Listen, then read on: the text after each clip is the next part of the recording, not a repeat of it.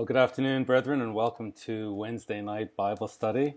I apologize for the poor video quality, and I'm just hoping that the sound quality is decent. I'm on the road, and I forgot to pack my camera as well as my microphone, so I don't have the high quality. So I'll just look for the text as I open with prayer here. I'll look for your text comments to tell me whether or not you can hear me okay. And I know that my camera just needs some adjusting, so hopefully that is good. So I'm going to go ahead and open with prayer, and you can just let me know if you can hear me okay. Heavenly Father, we pause before beginning our study as we always do because we want to invite your presence into our study, into our hearts, into our minds. The times are very serious, Father, but we have your word. We are encouraged by your word. We are fed by your word. And so we're asking, Father, that you'll bless our study, bless those who tune in live as well as those who will tune in later. And we just thank you so much, Father, for the faithful prophets, the faithful witnesses, and the most faithful of all witnesses, our Savior, Jesus Christ. And in his name we pray. Amen. Okay, brethren, so just let me check the... Oh, sound is good. Okay, great. So I was thinking if the sound wasn't great, then I would switch and maybe we'd just do a Q&A format. But as long as the sound is great, I think whether you can see me clearly or not is secondary. But I think I would like to do a Q&A format perhaps next week with Pastor Murray's permission. We will spend some time just reviewing the content that we've covered so far. So if you do have questions, please feel free to join in next week, both Facebook, YouTube, and also we can, with the chat, Facebook and also YouTube, we'll be able to look at your comments and just respond to, is this sinking in, or any questions, any concerns, we can go ahead and answer those. So let's begin the study. And what I want to do, I want to cover Isaiah 47 verse 1. And I don't think I'll get much beyond that. We're in chapter 47 now. But I think that I will, I just want to review the story flow. What is the overarching narrative that we are working with or working within? And then I think there is a question, because I've been spending so much time emphasizing God's covenant and his commitment to Israel, as well as specifically to Judah and Jerusalem. And Isaiah says this is his vision concerning Judah and Jerusalem. So I've been spending so much time on that I think it begs the question, what about Christians? Where do we fit in all of this? And so I want to spend some time looking at the overarching narrative and then spend a bit of time talking about the role of Christians. And then let's get into Isaiah 47 verse 1. And if there are questions, then God willing, next week we'll spend some time just sort of recapping where we've been, what we're understanding, and answering any questions or addressing any comments or concerns. So in terms of the overarching story, and what I love about Isaiah, as I've mentioned many times, it's a Bible within the Bible. Therefore, everything from Genesis to Revelation, if we're understanding it correctly, it will be represented in some way, shape, or form within Isaiah. So that's sort of like a check and a balance. And I mentioned last week how Isaiah was a scroll that was found during the discovery of the Dead Sea Scrolls. And it was intact except for minor damage to a couple of passages. And it was 1,000 years older than the oldest manuscript known at the time for Isaiah. And it matched perfectly. So we can see very clearly that we have a book fully preserved in Isaiah, which is a Bible within the Bible. So anytime we're looking at other verses in the Bible, and somebody wants to say to us, oh, that verse has been corrupted, that book has been corrupted, we just have to run it through Isaiah. Isaiah's like this reconciliation check that if Isaiah said it, because he saw everything from Genesis to Revelation, because the Lord showed him that he's the Alpha and Omega, that he declares the end from the beginning, and from ancient times that which is not yet done, saying, my counsel, my plans, my will, my purposes shall stand. So the overarching story then is, and I'm just getting a note here that you cannot read the scripture. Maybe just let me know if the scripture is okay here, but I'll go ahead and read. From Judges, we pick up the story. We can go, again, Isaiah is this check and balance. So we can go various places, but in Judges, we see here, an angel of the Lord came up from Gilgal to Bochim and said, speaking to Israel, I made you to go up out of Egypt and have brought you unto the land which I swore unto your fathers. So this is land that Israel inherited, land that God swore unto their fathers. God committed himself to provide this land to the fathers. But that's not all. Look at this. And I said, this is the God who, he never goes back on his word. He never goes back on his promise. So in addition to bringing Israel into the land that he swore unto the fathers, he said, I will what? Never. That's a big word. That's a big word that none of us can pull off. Only God can pull it off. He said, I will never break my covenant with you. And let me see if I just make this text a little bigger if it helps. He said, I will never. That's a big word. So he said to Israel, I will never break my covenant with you. Please let that soak in. This is the God of the everlasting covenant with Israel. He said he will never, ever, ever break his covenant with you. And you shall make no league with the inhabitants of this land. So he's bringing them into this land. He's never going to break the covenant. But then he says to them, you must never, so you shall not make league or collusion with the inhabitants of the land. You shall throw down their altars. So instead of making league with them, throw down their altars, their worship systems, but you have not obeyed my voice. So this is the problem. So Israel went into the land that was promised to them, that God said he'll never break his covenant.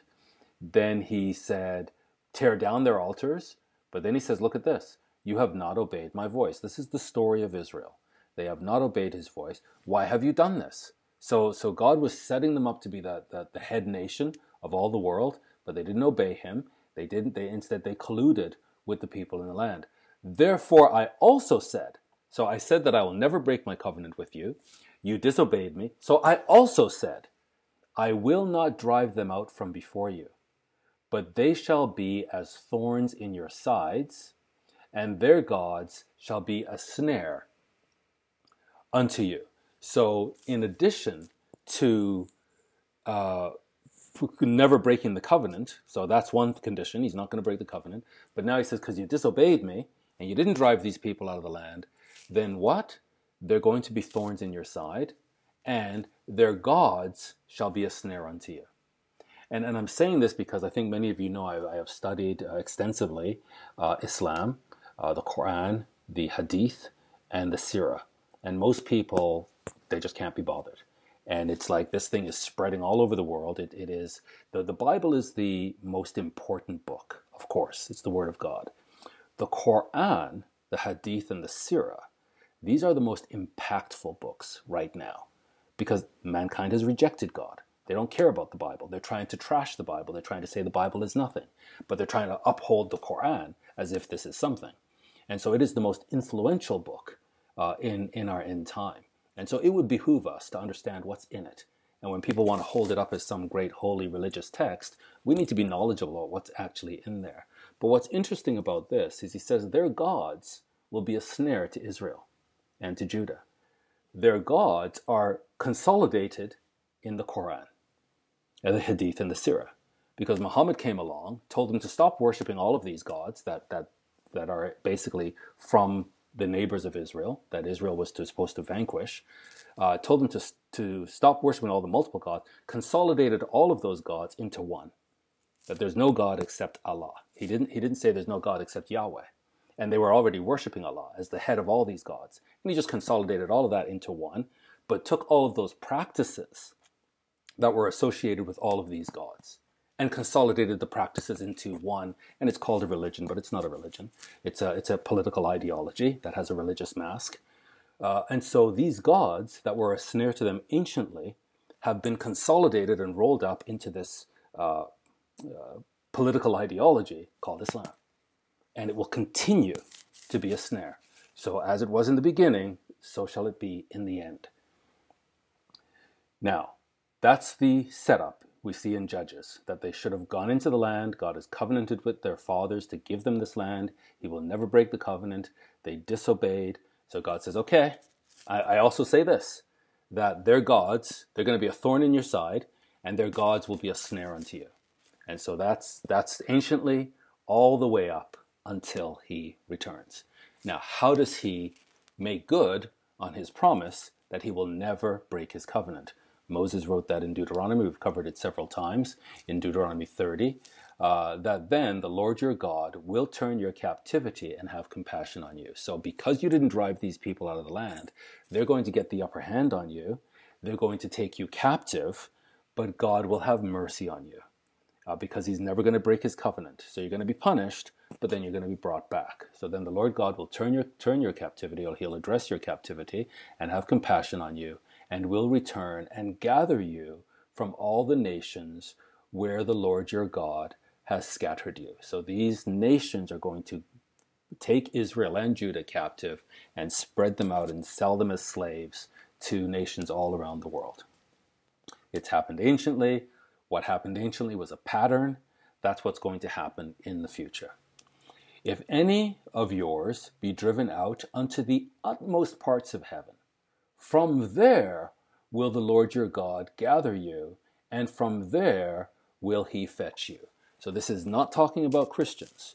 This is talking about Israel and Judah, the physical descendants of the man known as Jacob.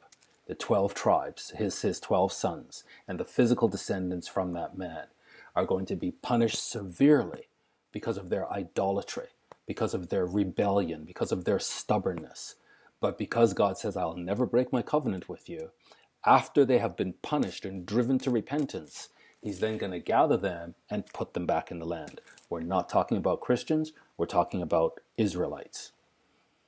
And not the people that we call, the nation we call Israel today, which is really one of the 12 tribes, the tribe of Judah, which the Zionist movement decided to call that land Israel. But when I say Israel, I'm talking about the man called Jacob, whose name was changed to Israel, who had 12 sons, Judah being only one of those 12 sons. But all 12 tribes are the Israelites. And so we need to recognize Judah. We need to know where Judah is today. And people say, oh, the people in the land, they're not the real Jews. We're the real Jews. Well, we'll know who the real Jews are when Jerusalem is surrounded by armies. And whoever the people are in the land at the time when it's surrounded by armies, those are the real Jews. Because those are the people that God is setting out to punish. So if you claim to be a real Jew, then as this anti-Semitism heats up all around the world, and Jews begin to realize they cannot live in these nations anymore, and they begin to migrate and go to Israel because that's the one place where they can be safe, and specifically Jerusalem. That's actually the setup for the severe punishment that they're going to receive. So for all those people who claim that they are the Jews, fine, you're going to be severely punished because the Jews have rejected Christ. They've rejected their Lord. And so they will be gathered. It began in 1948, but they are being gathered in that land to be punished. And all these, I would say, misinformed, misled Christians who believe they've got to help Jews to go to this land called Israel because that's going to be fulfilling the prophecy, this is incorrect. God doesn't need help in gathering his people. He's going to gather them when he returns. And the Lord your God will bring you into the land which your fathers possessed. So this is what's going to, so the people that God brings into the land, these are the people that their fathers were in the land previously. And you shall possess it, as opposed to your enemies. Your enemies are going to possess it for a while, but then God's going to correct that, drive the enemies out, and you will possess the land. And he will do you good and multiply you above your fathers. So that is the story of Israel. That's the baseline story. It's in the Torah. It's in the prophets. That's the baseline. and we cannot get around it. And Isaiah validates this. When we read Isaiah, that's the story that we see. Okay, that's Israel and Judah. Now, what about Christians? So before I answer the question, what about Christians, let me first answer the question, what about Satan? Because by answering the question, what about Satan, it's going to set up what I need to answer the question, what about Christians? So Satan, remember here in Isaiah 14, this is a passage we're very familiar with. He says, speaking of Lucifer, which became the adversary, for you said in your heart, I will ascend into heaven. So this is where sin began, and this is the desire of this glorious being that was on earth, but felt disillusioned or disenfranchised, and felt that he needed to get back into heaven and needed to overthrow Yahweh. And so, for you said in your heart, I will ascend into heaven. And it is interesting, just trivia, how should I say, a little fact, that ascend is the Hebrew word Allah. And we know that Ishmael came out of Abraham, and so maybe it's possible through etymology that Allah means high, to ascend, and so Allah would be the highest God, and it really is the worship of Satan. But I don't have any proof of that. It's just interesting that Allah, ascend is the Hebrew word Allah. For you have said in your heart, I will ascend into heaven. I will exalt my throne above the stars of God. I will sit also upon the mount of the congregation in the sides of the north. And we'll go into that another time when we study Isaiah 14, the sides of the north. But you see this real deep motivation, this earnestness, this drive, this motivation to be to be high, to be the Most High. In fact, he says this, I will ascend above the heights of the clouds. I will be like the Most High. So he's studying Yahweh, and he's thinking that he's better. He should be the Most High. So he wants to knock the Most High off his throne, and he wants to be like the Most High. Everything that he has seen in the heavenly places, he is now being informed by that in setting up his kingdom. Remember that Satan is not a creator. He's a destroyer. He cannot create, he destroys. And he imitates. So what he does, what he sees, he imitates. He's not a creative being, or he's no longer a creative being. So this is a big clue for us, that it means that we can look at what Satan is doing and get some level of insight that we might not have otherwise gotten into what he saw when he was in the heavenly places, how he saw Yahweh operate. So I say that then to go to Ephesians. And in Ephesians 6, Paul tells us through the Ephesian church that we wrestle not against flesh and blood, but against what? Against principalities, against powers, against the rulers of darkness, of the darkness of this world. So there are principalities, there are powers, there are rulers. So what we understand from this is that in addition to the hierarchies that we see here on earth, different kingdoms, empires, nations, and they all have hierarchical structure. In addition to all of that, Paul is giving us some understanding that Satan has a spiritual hierarchy, that over above the human powers, there are spiritual powers.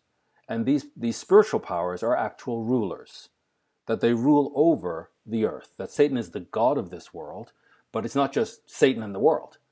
It's Satan and a whole hierarchy under him that together is over the world.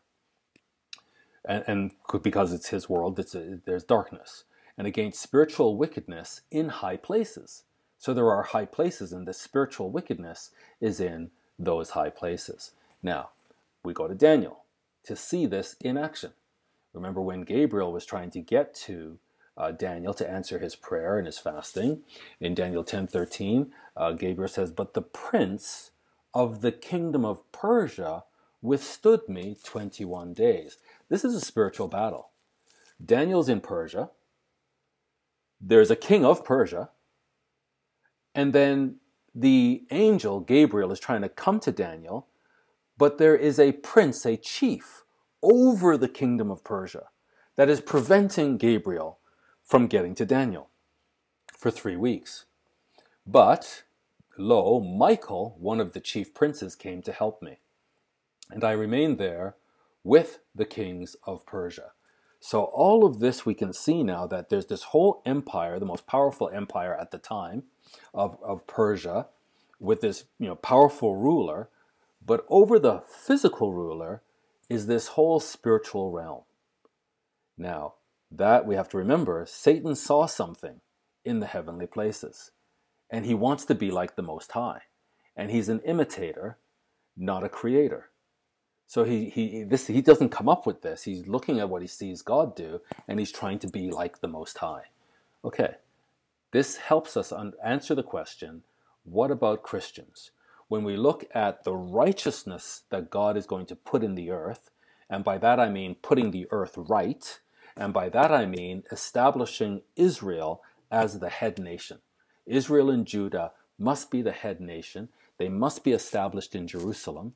And the whole world must look to Jerusalem for salvation. And this will be a kingdom of priests. That these physical human beings will be a kingdom of priests. They will observe the holy days, and nations around the world will come to them to have their relationship with Yahweh facilitated. Yeah, that's what's happening on the earth. This is not Christian. Christians are first fruits. Christians, by this miraculous mercy of God, when he came, he pulled a subset of Judah unto himself, an inner circle that he infused with the Holy Spirit as first fruits. That as much as he's going to punish Judah and he's going to punish Israel, while that punishment, because it's his covenant, it's his word, he cannot go back on his word. So while that punishment has to take place, at the very same time, simultaneously, he has pulled out a set of first fruits. And he said to this first fruits, you get to go straight to the finish line. That everybody else is going to have to go through a process that is ultimately going to take over 1,000 years before they can be born into my family. In order to save Israel and Judah and ultimately all mankind, I have to come into the earth, live as a faithful Israelite by all the word of God, fulfill the covenant, and legally inherit the land, not take it, instead take the punishment of Israel and Judah, so that they, if they accept me as Savior, they can now legally inherit the covenant and the covenant promises. And at the same time, as I sacrifice myself and then go into the heavens, I'm going to have a body, my body will remain on earth through this set of first fruits, who will do my will in the earth and set up help me to enable the redemption process of my people. So that's what Christians are. We are the first fruits from within Judah. And if we are Gentiles, we've been grafted in as now spiritual Jews. So Christians are these first fruits that are the body of God. We are the members of Christ. Christ is the head. We are the body doing Christ's work of redemption. We go straight to the finish line. When Christ returns, we're born into his family. And we oversee righteousness on the earth. The earth must be righteous, that prior to his coming, and it has been upside down. Satan is he is acting as the Most High. Instead of Jerusalem being the capital of the earth, he has set up Babylon, as he sees what God, he knows that there's going to be a city, that the whole earth will be modeled after that city. And so that's exactly what he does. He sets up Babylon, and that's his Jerusalem. And the whole world is modeled after Babylon. So that's what he's doing. And this whole sense you see here, like celebrity culture, that everybody cares about the celebrities. And I don't know who the latest celebrities are today, but let's just say the Kardashians as an example. I hear that. I don't know if they're still in vogue or not. But everybody cares about Kim Kardashian and Kanye West, and we've got magazines, what they're doing. And if they show up somewhere, people want to pay a lot of money and see them. And although they know nothing, we want to know who they voted for, and we want to be directed by them. Because there's this celebrity culture. Well, Satan knows that in the future, the high priest of God, those in the Melchizedekian order, will be the celebrities on earth. We will appear and disappear, and we will guide mankind. And everybody will be very fascinated by these beings who used to be human, who are now in the family of God, who appear and disappear, and we are very creative when we do different things, and they will want to know, this such and such a saint is coming to our nation and is doing a presentation or whatever it is, and that's going to be, he knows that. So he takes that and perverts it and points us to Hollywood, which is a derivation of Babylon. We look at, I mentioned the city, but here now so the city of Babylon, to replicate Jerusalem, that's his earthly Jerusalem in a sense, his city that he wants everything modeled after. So we see here, for the people, this is Isaiah 30:19. So the people are the physical human beings that God is setting about to redeem, the people that we're preaching good news to, that their God reigns. He says, the people shall dwell in Zion at Jerusalem. So much to the devil's chagrin, and much to the chagrin of his puppets and his followers, the people, God's people, shall dwell in Zion at Jerusalem. That's what's going to happen. And that's God's counsel, that's God's plan, and that's what's going to happen. That's his purpose. You shall weep no more. So there's going to be a whole bunch of weeping. It's going to be horrendous. But then it's going to stop. He will be very gracious unto you at the voice of your cry. So right now he hides himself, and they're going to be crying out, and he's not listening to them. But he will be very gracious unto the voice of their cry. When he shall hear it, he will answer you. So this whole relationship is going to be healed. There's going to be a healed relationship between God and his people. And listen to this, verse 20. And though the Lord give you the bread of adversity and the water of affliction. So these people are going to get the bread of adversity and they're going to get the water of affliction. So bread and water, you think that would be a comforting thing. There's no comfort. You're going to get adversity and you're going to get affliction. But although, because he's never going to break his covenant, although you get the bread of adversity and although you get the water of affliction, yet shall not your teachers be removed into a corner anymore. This is us. This is the first fruits. These are the people who get to go straight to the finish line. And we're born into the family of God, and the second death has no power over us whatsoever. We are now these overseers of the earth. The same way that Satan understands this. And he's trying to be like the Most High. So he has his spiritual entities in a hierarchy over the city. So if I say to you, San Francisco, there's a certain image of debauchery and there's a certain characteristic that everybody understands is in San Francisco, which is different than if I say Las Vegas, or if I say Rio de Janeiro, or dare I say Jerusalem today. That these different cities and countries have different characteristics because of the spiritual entities and the personalities and the characteristics of these spiritual entities that are ruling over these cities. But we as Christians, God is going to say, you've been faithful over much. Here's 10 cities. Here are 5 cities. And those 10, 5, one single city, whole empires that we are over will have our nature. They'll have they'll have a certain tone that in the future, and I don't know that it would be called San Francisco, I doubt it, but let's say, because of the positive spiritual influence over that city, it will have a different characteristic than if we say Rio de Janeiro, and certainly if we say Jerusalem, where Jesus Christ himself will reign. So this is the role of the first fruits. We're not caught up on the human level. Right now with the Holy Spirit, we have been lifted up to the God plane.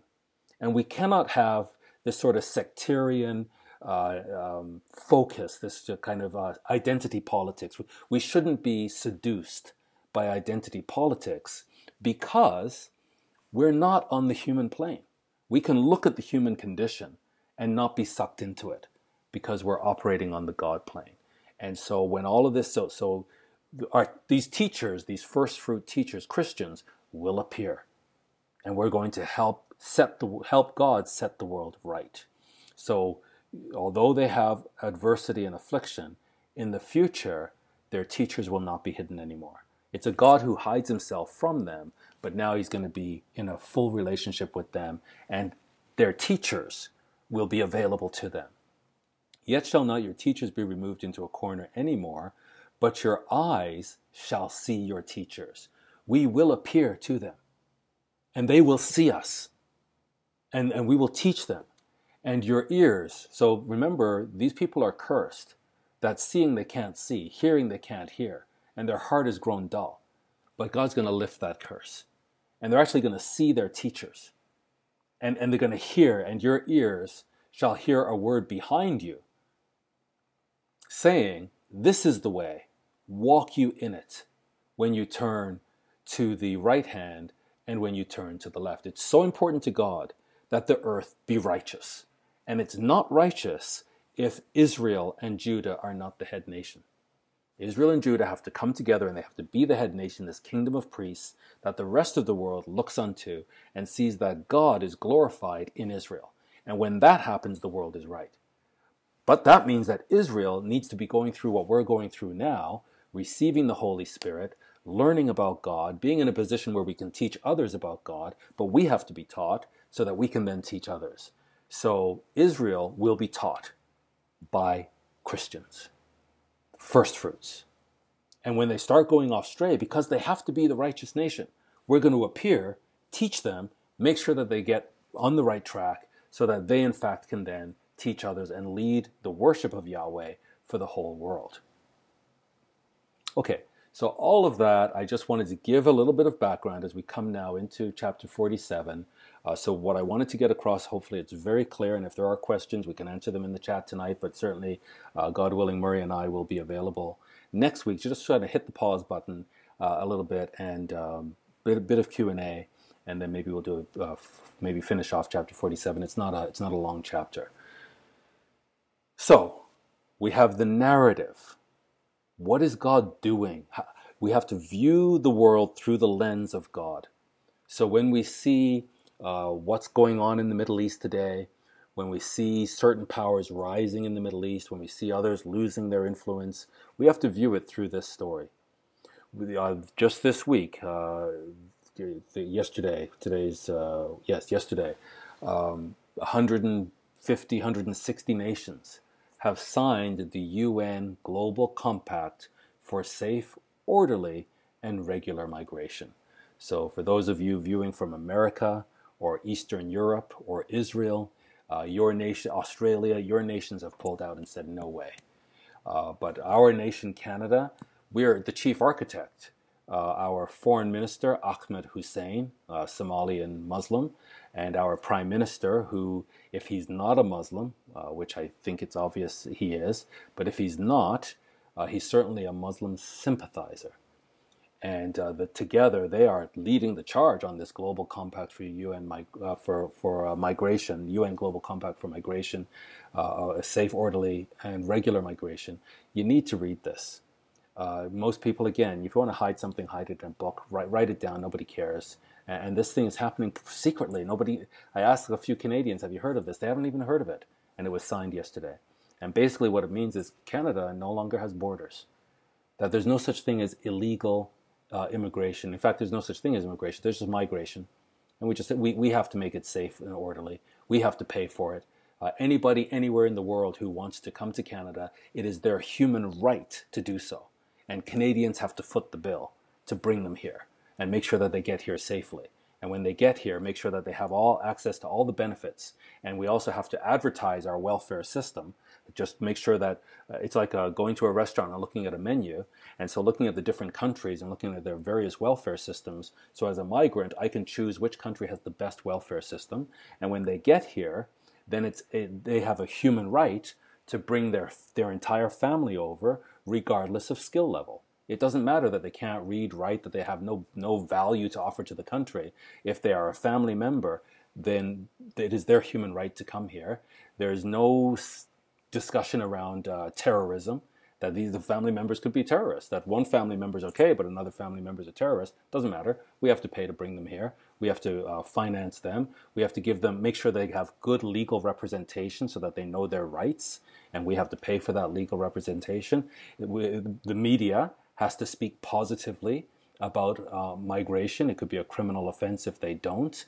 And certainly funding will be given to those media outlets that do speak in a propaganda positive way about migration. This is all insanity. And it assumes that economies will be robust forever, and that we can just, there's a bottomless pit of money, and we can, no matter what, we can always afford to just keep spending more and more. And it also assumes that there are no bad actors in the world, and that the world will never go to war. Every century has had global warfare.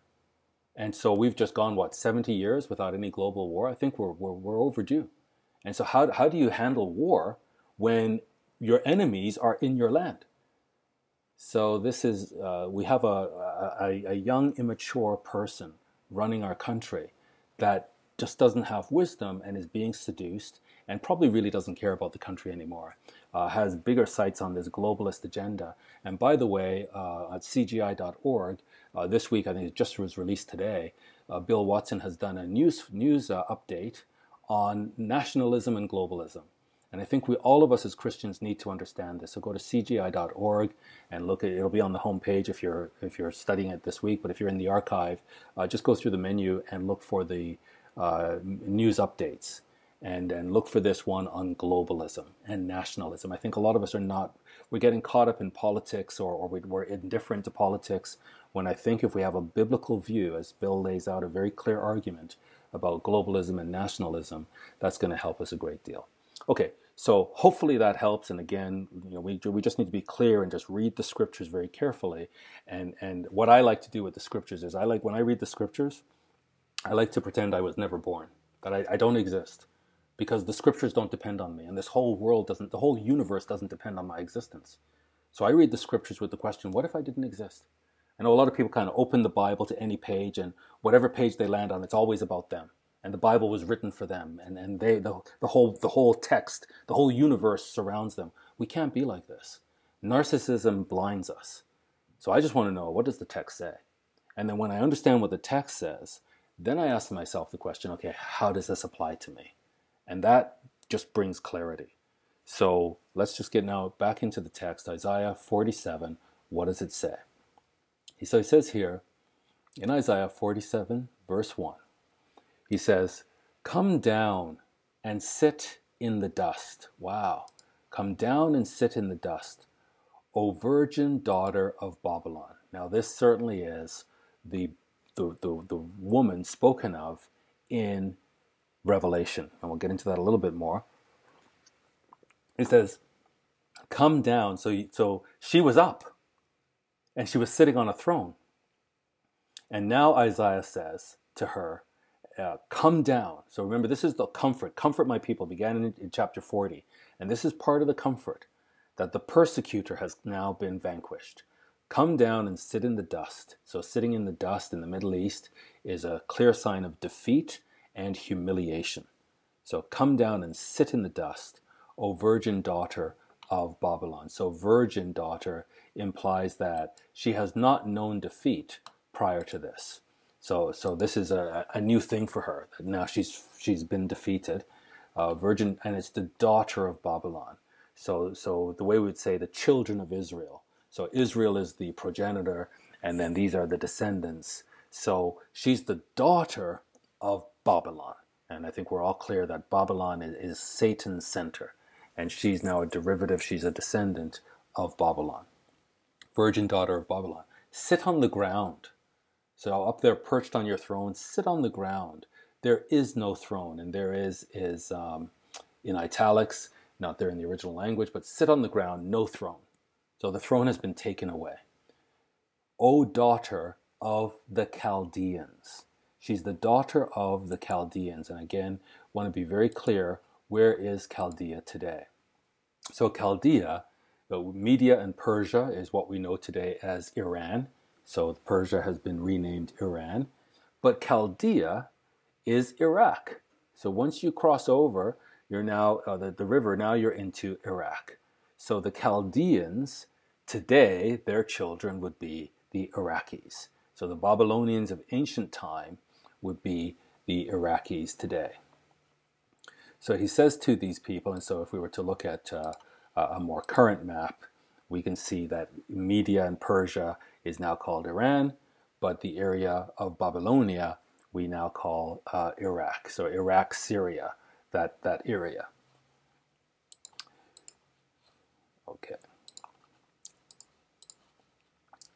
He says, sit on the ground, there is no throne, O daughter of the Chaldeans, for you shall no more be called tender and delicate. So this is something that, a system that we were looking up to that was just very, very wealthy, very refined, had all the jewelry and gold and treasure, and that's over. So that is completely over. You're now sitting in the dust and exposed.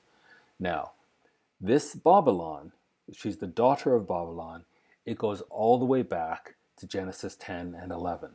But in Genesis 11, we see the whole earth was of one language and of one speech. So this is this globalist agenda. It hasn't changed as it was in the beginning.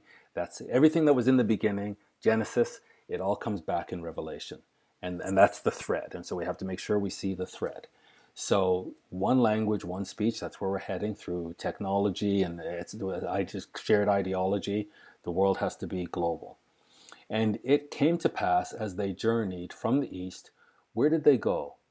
That they found a plain in the land of Shinar. This is in Iraq. So this plain in the land of Shinar, this is the focal point. This is where it all began. This is really Satan's headquarters. There's something about this spot. And they dwelt there. So that's where they dwelt, in Shinar, in Iraq.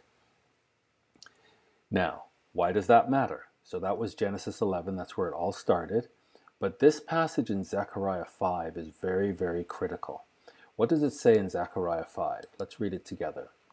Then the angel that talked with me, so this is an angel talking to Zechariah. And so all these prophets, they're all seeing the same thing. And that's, again, the power of Isaiah. Everything has to reconcile with Isaiah. So he says, then the angel that talked with me went forth and said unto me, lift up now your eyes. So he needs to go and look at something. Lift up now your eyes and see. What is this that goes forth? So Zechariah is minding his own business. This angel comes to him and says, look up, look over there. What do you see? So he sees something going forth. What is it? And I said, what is it? And he said, this is an ephah that goes forth. So an ephah in the Hebrew language is a unit of measure.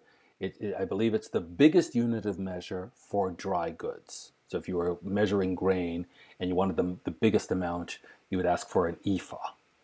So it's a container then that can hold a lot. It's a measurement. It's a big measurement. He said, so I said, well, what is it? He says, look at something. So Zechariah says, what is it? He says, it's an ephah that goes forth. He said, moreover, this is their resemblance through all the earth. So there's something about this ephah that goes forth that is resembled through all the earth. Remember we said that Jerusalem will be modeled throughout all the earth. Satan knows that. He wants to be like the Most High. So he wants Babylon to be modeled throughout all the earth. So the whole earth is really following a Babylonian system today. And Zechariah is seeing that this ephah, it's a measure, it's really a measure of wickedness, that this wickedness, it's patterned all over the world. The whole earth is sick. And the whole earth is following this wickedness. So he says, this is their resemblance through all the earth. And behold, there was lifted up a talent of lead. So this seems like the lid now. This talent of lead is lifted up.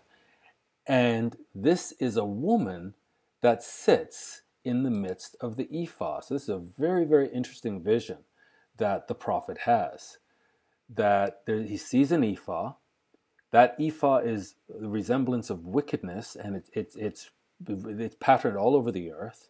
And then somebody lifts up a talent of lead, so a very heavy lid is lifted up, and he sees a woman sitting in the midst of the ephah.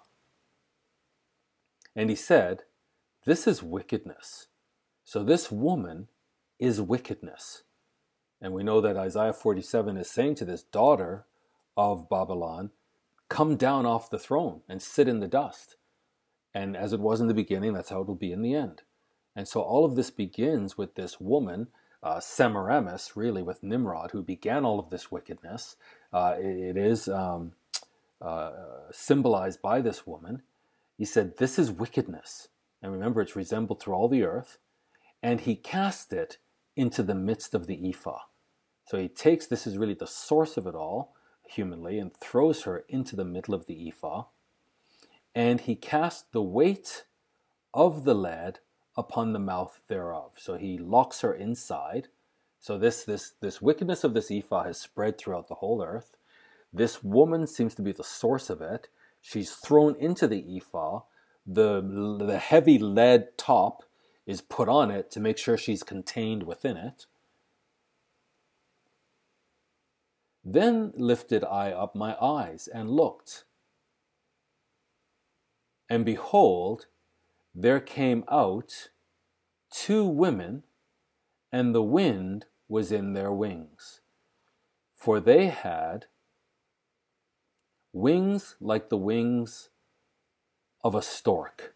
So this is really interesting now, because this woman, once she is, and this image is incorrect because it's showing the woman, but the lid is on top, and so that she can't get out. But there's these 2 beings that have wings like the wings of a stork, and they lifted up the ephah between the earth and the heaven. And what's interesting about storks, if you understand their migration pattern, they will migrate and they'll go very far, but then they do not, it says they do not find peace or rest until they return to their original land. So they will migrate very, very far away, but they will not be at peace in terms of being hunted by predators or whatever. They will not be at peace until they come back to their original land. So these have the wings of a stork. They find this woman, they put her in the ephah, and they're bringing her back somewhere. Where are they bringing her back? Then said I to the angel that talked with me, "Where do these carry the ephah?" So he sees them carrying the ephah, and so he asked the angel, "Where are they taking the ephah and the woman inside?" Listen to verse 11, and this is what I really wanted to get to. And he said unto me, to build it a house in the land of Shinar. Well, wait a minute. Wasn't Shinar the place where those people originally settled and they dwelt there and they built the Tower of Babylon there? So where are they taking this woman in the ephah? He said, to build it a house in the land of Shinar, and it shall be established and set there upon her own base. So that is the key, that this wickedness, he sees the ephah, and he says, "What is that?" And he says, this ephah, the wickedness that's in it has been patterned all over the world. But then when they lift the lead, they put the woman, he says, this is wickedness. He puts this wickedness in the ephah, covers it, and then these stork-like creatures who don't find peace until they return to their original habitat, they come along and they take the ephah. Zechariah says, where are they taking this wickedness? They're taking it back to Shinar. And it shall be established and set there upon her own base. So this Babylonian system that has spread throughout the world, in the end time, it's going to return to its own base. So Iraq, the land of Shinar, will feature very prominently in the end time. So we can't get around this. This is very clear, that whatever notion we have of the Babylonian system, it is very clear that it is going to return to its base. The wickedness will go back to where it originated, in the land of Shinar. Now, the Chaldeans, so these are the Chaldeans, the Babylonians, we know that they are going to be used by God in the end to punish Israel. And that's, Habakkuk says, when God is answering him, why don't you do anything about the wickedness that I see? He says, look out at the heathen. I am doing something. Look out at the heathen and regard and wonder marvelously, for I will work a work in your days which you will not believe, though it be told you. So God calls this his short work. He calls it his strange work. Here through Habakkuk, he calls it his unbelievable work. That if he tells Habakkuk what it is he's going to do, Habakkuk won't believe him. And in fact, that plays out. God shares with him what he's going to do, and Habakkuk's like, how can you do this? It's not, how can you use somebody who's more wicked to punish us who are wicked, but they're even more wicked. How could you do this? Because Habakkuk just can't digest it. He says, I'm going to do this work, which you will not believe, though it be told you. For lo, what is the work? People make up, I say, some false prophets and false teachers saying that they are this special work. And so they build this whole narrative around themselves that God is using them to do this special work. God tells us what the special work is.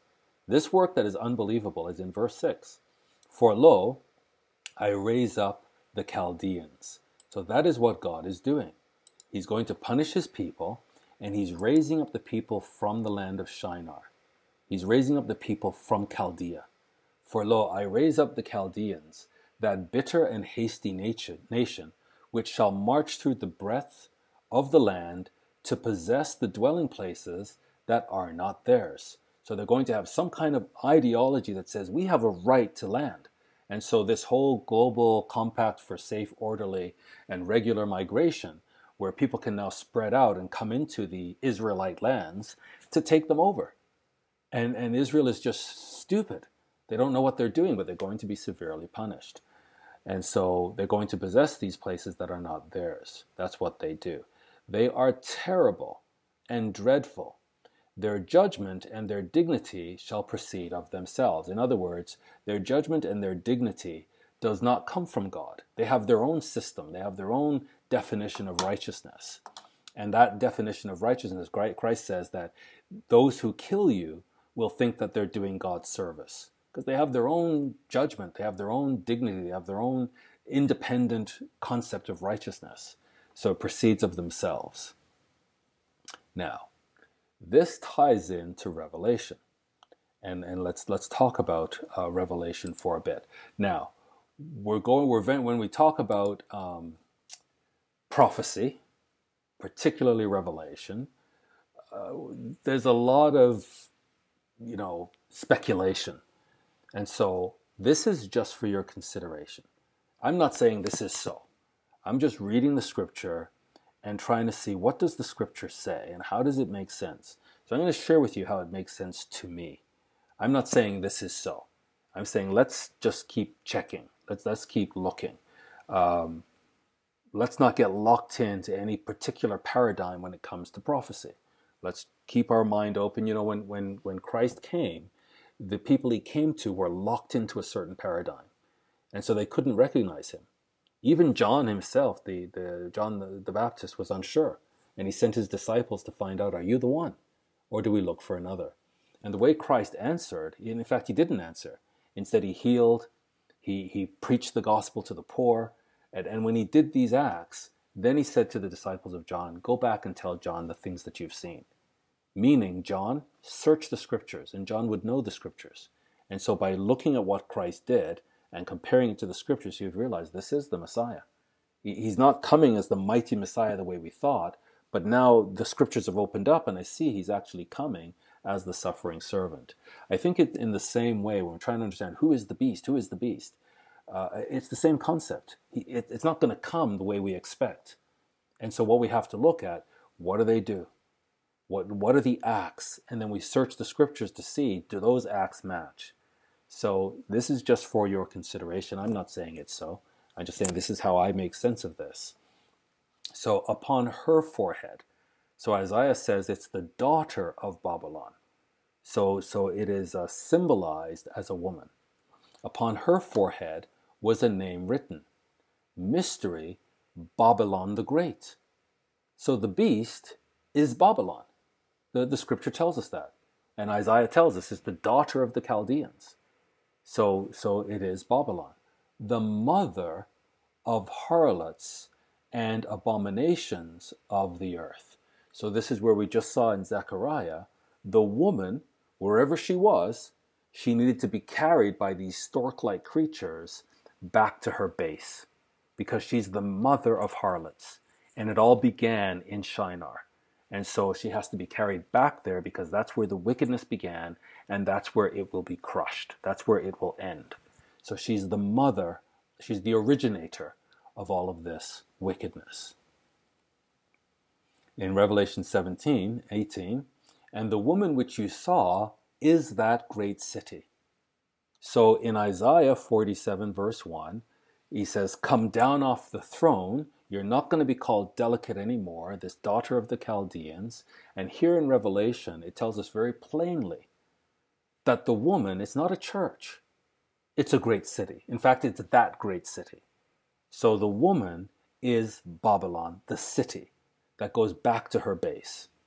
And the woman which you saw is that great city which reigns over the kings of the earth. So remember in Matthew 24, Christ says you're going to see wars, you're going to hear wars and rumors of wars. So the earth is in turmoil, and nations are rising up. Other nations are falling. They're going to war. They're trying to spread their territory. How foolish we are is basically Canada is over. We've given up our borders, so our enemies can come into the land, and we have to pay for them, a form of jizya, you could say, bring them here and look after them fully. It's over for Canada. If we ever, when the war begins, we've got no way of defending ourselves. And they say, oh, the compact, it's what's the word that they use? It's non-binding. What a bunch of nonsense. Non-binding becomes binding. Non-binding is just a way of saying nothing to see here, as you were. Carry on. No problem. There's no problem. But non-binding becomes customary for international law, which then influences domestic law. And judges will rule according to it, and ultimately it will become law. So Babylon is the city, the woman is the city which reigns over the king. So through all of this wars and rumors of wars, we're going to see Shinar, the land of Shinar, come back into a big influential role in the end time. And he says in chapter 18, and after these things, I saw another angel come down from heaven, having great power, and the earth was lightened with his glory. And he cried mightily with a strong voice, saying that Babylon the Great is fallen. So finally, Babylon falls. And that's again why it's so important that it goes back to its base. And finally, it has fallen, is fallen, and has become the habitation of devils and the hold of every foul spirit and cage of every unclean bird and hateful bird. Now, in Daniel chapter 2, I think we're all familiar with this prophecy. So let's look at this one now. The Chaldeans answered the king. So the king had this vision. The Chaldeans answered before the king and said, there is not, and so notice it's Chaldeans. So the king, this is Nebuchadnezzar. This is the city of Babylon. There is not a man upon the earth that can show the king's matter.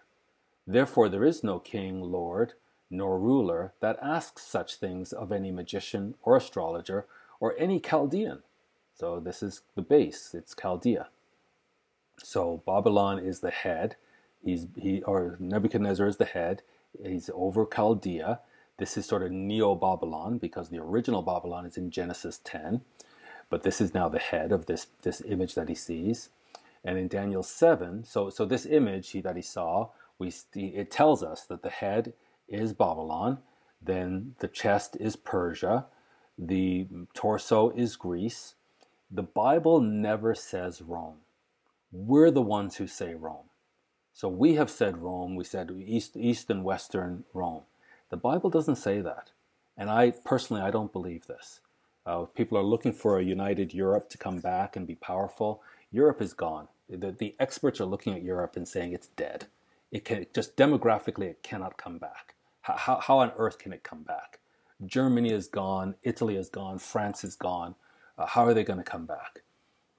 He says in Daniel 7, he sees the same vision, but this time rather than see it from the viewpoint of of Nebuchadnezzar. And by the way, why one of the another reasons we concerned about Rome is Babylon is the head, or Nebuchadnezzar is the head. Persia and Greece reign over Babylon. They conquer Babylon. They replace Babylon. Rome never replaced Babylon. It never got that far. I think it was Emperor Hadrian who went into Babylon for about 30 days, collapsed from heat stroke, and had to give it up. And so Rome never ruled over Babylon. But this is the perception of Nebuchadnezzar. He's the head of gold, and this has to do with his land and the nations and the empires that replace him and rule over Babylon, because Babylon is the seat of wickedness of the earth. So, and there are many empires on the earth, but God refers to those as beasts that interact with his people Israel. So he doesn't talk about China, he doesn't talk about India, he doesn't talk about the great African empires that have nothing to do with Israel. These are beasts because they consume, oppress, and destroy Israel. Now, so the Bible never says Rome. We're the ones who read into the Bible Rome. So he says, after this I saw in the night visions, and behold, a fourth beast. This is the iron, dreadful and terrible, and strong exceedingly, and it had great iron teeth. It devoured and broke in pieces, and stamped the residue with the feet of it. And it was different from all the beasts that were before it, and it had 10 horns. So nowhere does it say Rome. We're the ones who say Rome. In Revelation 13, he says, and I saw one of his heads, as it were, wounded to death. But his deadly wound was healed, and all the world wondered after the beast. So this is quite interesting now. If we just read on a little bit here, he says in 13:11, and I beheld another beast coming up out of the earth, and he had horns like a lamb, and he spoke as a dragon. So there is another beast. There's a political beast, and there's a religious beast. So we have to be clear. There are two beasts. But this beast comes up out of the earth. The political beast comes out of the sea. The religious beast comes out of the earth. It has 2 horns like a lamb, and it speaks like a dragon. So it really is demonic, but it plays the role of the lamb. It tries to represent Christ. And this second beast exercises all the power of the first beast before him. So in my view, and again, I'm speculating here, I'm not saying this is so, but the Roman Catholic Church, which we have before, we talked about the Holy Roman Empire, we saw the political beast as the Holy Roman Empire, and the religious beast as the religious Catholic Church. I'd see these together. But I'm seeing now that, no, I don't think it's Rome, but there is a role for the religious beast. And it exercises all the power of the first beast before him. And it's no longer, it really isn't caring about its worship system. It's using its power to cause the earth and them which dwell therein to worship the first beast, which is the political beast, which pretends to be religious, but it's really political. But because it pretends to be religious, there is a worship aspect to it, whose deadly wound was healed. So something happened to this first beast that it died, and we thought it was over. And then it came back to life. Its wound was healed. And in fact, this month in Toronto, we have the Islamic Rising Conference, downtown Toronto at the end of December. And so here now in Revelation 7, let's talk about this. There are 7 kings, 5 are fallen, 1 is. 1 is. So when at the time of John's writing, one of the political beasts is. 5 political beasts have fallen, and another is not yet come. And when it comes, it must continue a short space. And the beast that was and is not, this is the 7th beast, even he is the 8th and is of the 7th and goes into perdition. So let's just break this down a little bit again. Speculation. We're not saying this is so. I'm not saying this is so. I'm just saying the way things are unfolding, let's have an open mind.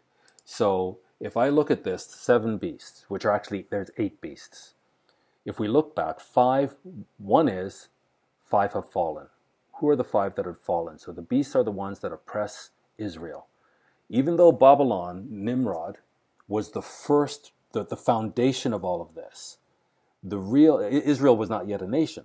So the first oppressor of Israel is Egypt, followed by Assyria. Then Babylon. This is Nebuchadnezzar. So Babylon's vision comes into play here. Because he's seen as the head, it doesn't talk about Assyria and Egypt to Nebuchadnezzar. So it begins with these three for Nebuchadnezzar. Babylon. After Babylon comes the Medo-Persian Empire. After that comes the Greco-Macedonian Empire.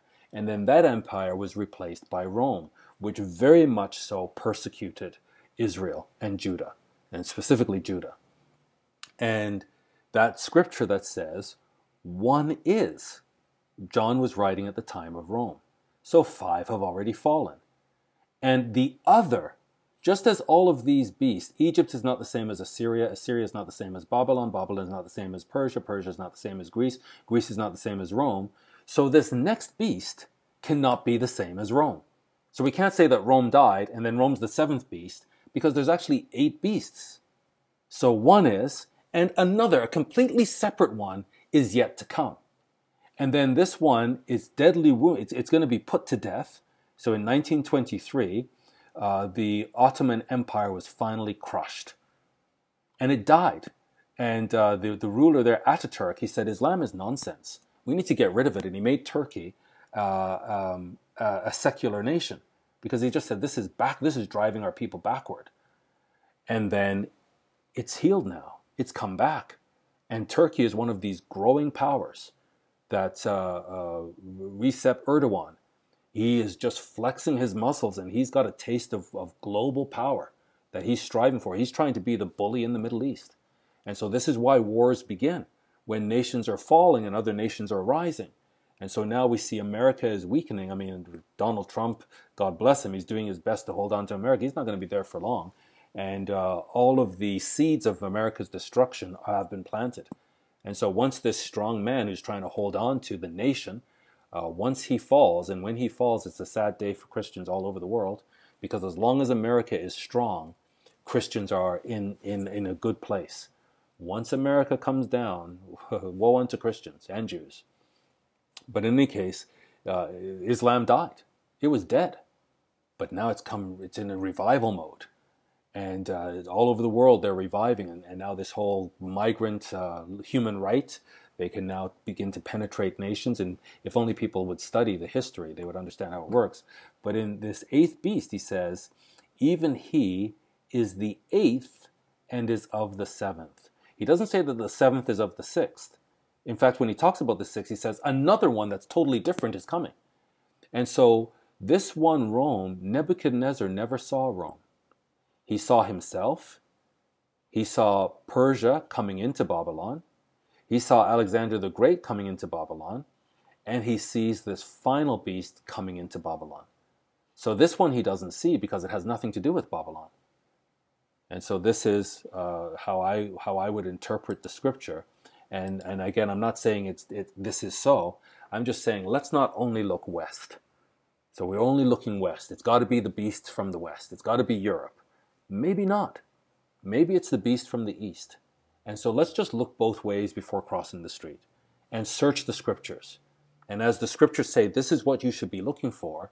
Let's look west. Do we see it? And let's look east, because this thing is going to happen. God says it's going to be a snare. It's going to happen right under the noses of the earth. But if we're watching, it's not going to catch us off guard. And so back to the scripture here, God says, O Assyrian, the rod of my anger. So the Assyrian is the rod of God's anger. So he says here, O Assyrian, the rod of my anger, and the staff of their hand is my indignation. So we have something else going on here now. We know that Babylon is going to loom large in the end time, but God is also now saying Assyria. And so the way Isaiah is written, both Assyria and Babylon punish his people in the end time. Babylon was brought up to punish, Assyria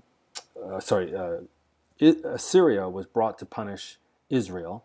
Babylon was brought to punish Judah. Both Israel and Judah are punished in the end time, and both Assyria and Babylon fall at Christ's return. And so as we put 2 and 2 together, it becomes clear that Babylon comes under Assyria. So from what I can see right now, Turkey, the Ottoman Empire, is going to come back to life. So it died, it was wounded to a fatal blow, and now its deadly wound is healed. And so what we see happening in Turkey today, and it's flexing its muscles, and it is the only empire that successfully subjugated all the Arab nations because of their ruthlessness. Arabs have always been fighting each other. Muhammad came with this ideology that did unite them, but they were always fighting each other. The Ottoman Empire, basically because of their organization and because of their ruthlessness, they were able to govern the Arab nations. And so Erdogan sees this past greatness, and he wants to revive that. So from the scriptures, it looks like Assyria will take control of Babylon. The seat of wickedness is in Babylon, and the people will be punished by the Chaldeans, but also by the Assyrian. And so the Assyrian is the rod of God's anger, and the staff in their hand is his indignation. Therefore it shall come to pass when the Lord has performed his whole work. So he calls it his strange work, he calls it his unbelievable work, he calls it his short work, and here he calls it his whole work. When he has performed his whole work upon Mount Zion and on Jerusalem, that's when Assyria will be punished. I will punish the fruit of the stout heart of the king of Assyria. So the king of Assyria does not come to an end until the return of Christ. And Babylon does not fall until the return of Christ. So Babylon and Assyria fall together. And so therefore it's clear that Babylon is overtaken by Assyria. And the glory of his high looks. So that's again what Isaiah says, come down and sit in the ground. In Isaiah 10:24, therefore thus says the Lord God of hosts, O my people that dwell in Zion, do not be afraid of the Assyrian. So we who preach the good news, this is what we need to be saying to Zion. Don't be afraid of the Assyrian.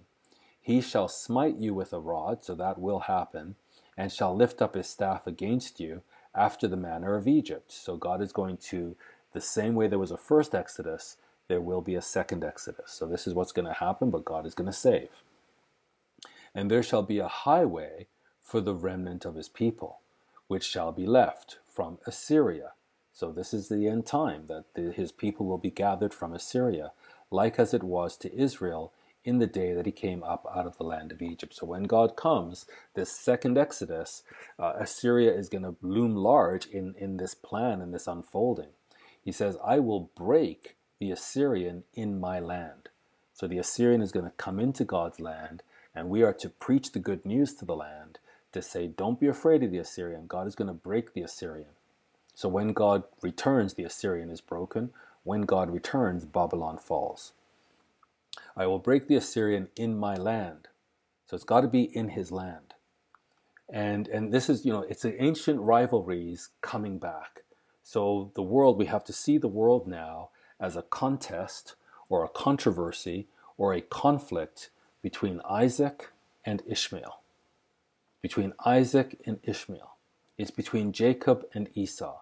So all of that ancient hatred, which is embedded in the DNA, it comes to fruition in the end time. And everything goes back to its base.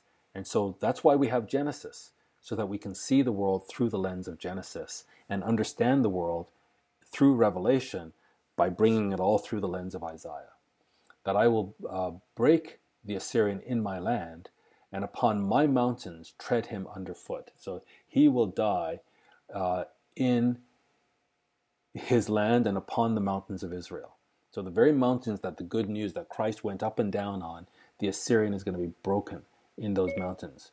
Then shall his yoke depart from off them, so off his people, and his burden depart from off their shoulders. This is what's going to happen.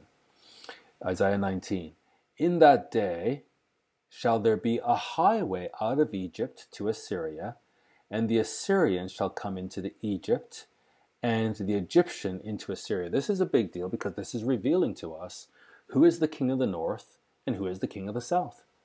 The king of the north is Assyria. The king of the south is Egypt. Both of them are Islamic, and both of them hate God's people, and they both want to destroy God's people, but they want to destroy each other as well. And so there's going to be this, and that's Islam is 1400 years we have of this history.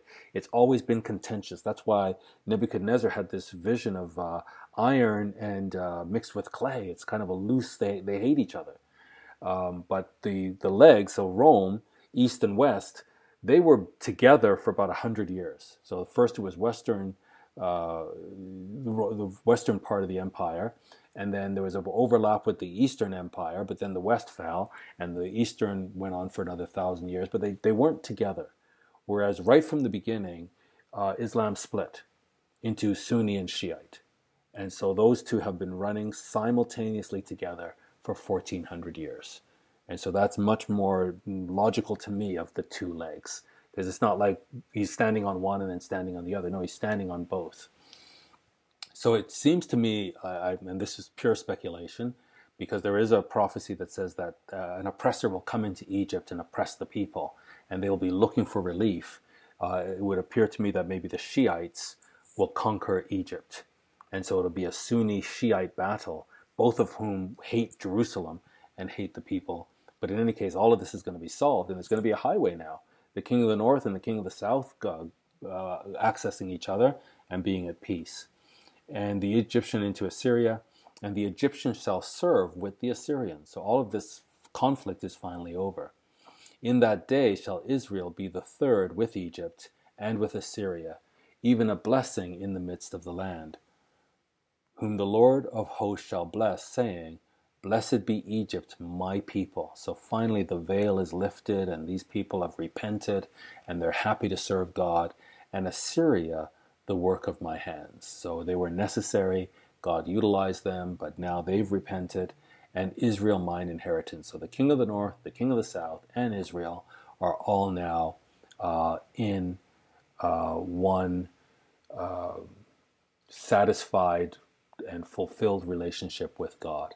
I'm going to stop there. And all I really wanted to cover right now is Isaiah 47, verse 1. And so we'll continue, God willing. We can finish the chapter. As I said, it's not a big chapter, but I just wanted to just share my perspective on the role of Babylon in the end time, and that we mustn't drift from the Middle East. That the Bible is all about the land that he's promised to his people, and the land surrounding, the neighbors that are surrounding that land, and the conflict between the descendants of Isaac and the descendants of Ishmael, the descendants of Jacob and the Edomites, and all those surrounding nations that Israel should have gone in and conquered and destroyed their altars and set up the kingdom of Israel, but they didn't. And so for thousands of years, these peoples have been a thorn in Israel and Judah's side, and their gods have been a thorn and a snare.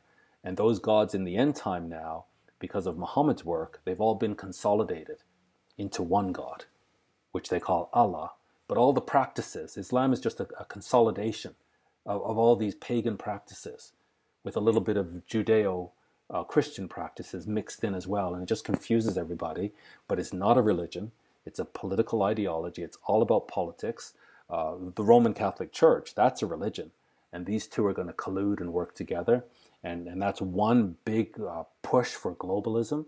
The other big push today is communism. And we see that in countries like China. And so the question is, which globalist power will be successful in the end? Will it be the communists or will it be Islam? And I look to Iran as an example, where the communists and the Muslims work together. But once the Shah fell and the Ayatollah Khomeini came into power, the first order of business was to round up all the communists and behead them. And so they were useful idiots. So we'll end there, and God willing, we'll continue in chapter 47 next week and do some Q&A next week, but we can also do a bit of chat tonight. So all of the God, we just have to be people who hang on to God's word and understand the power of God's word and understand that we serve a God that never goes back on his word. And so this is where we can be confident and we can preach the gospel with all confidence when we understand exactly what it's saying. God bless. Jesus Christ, Lord, King, Savior. What a mighty God we serve.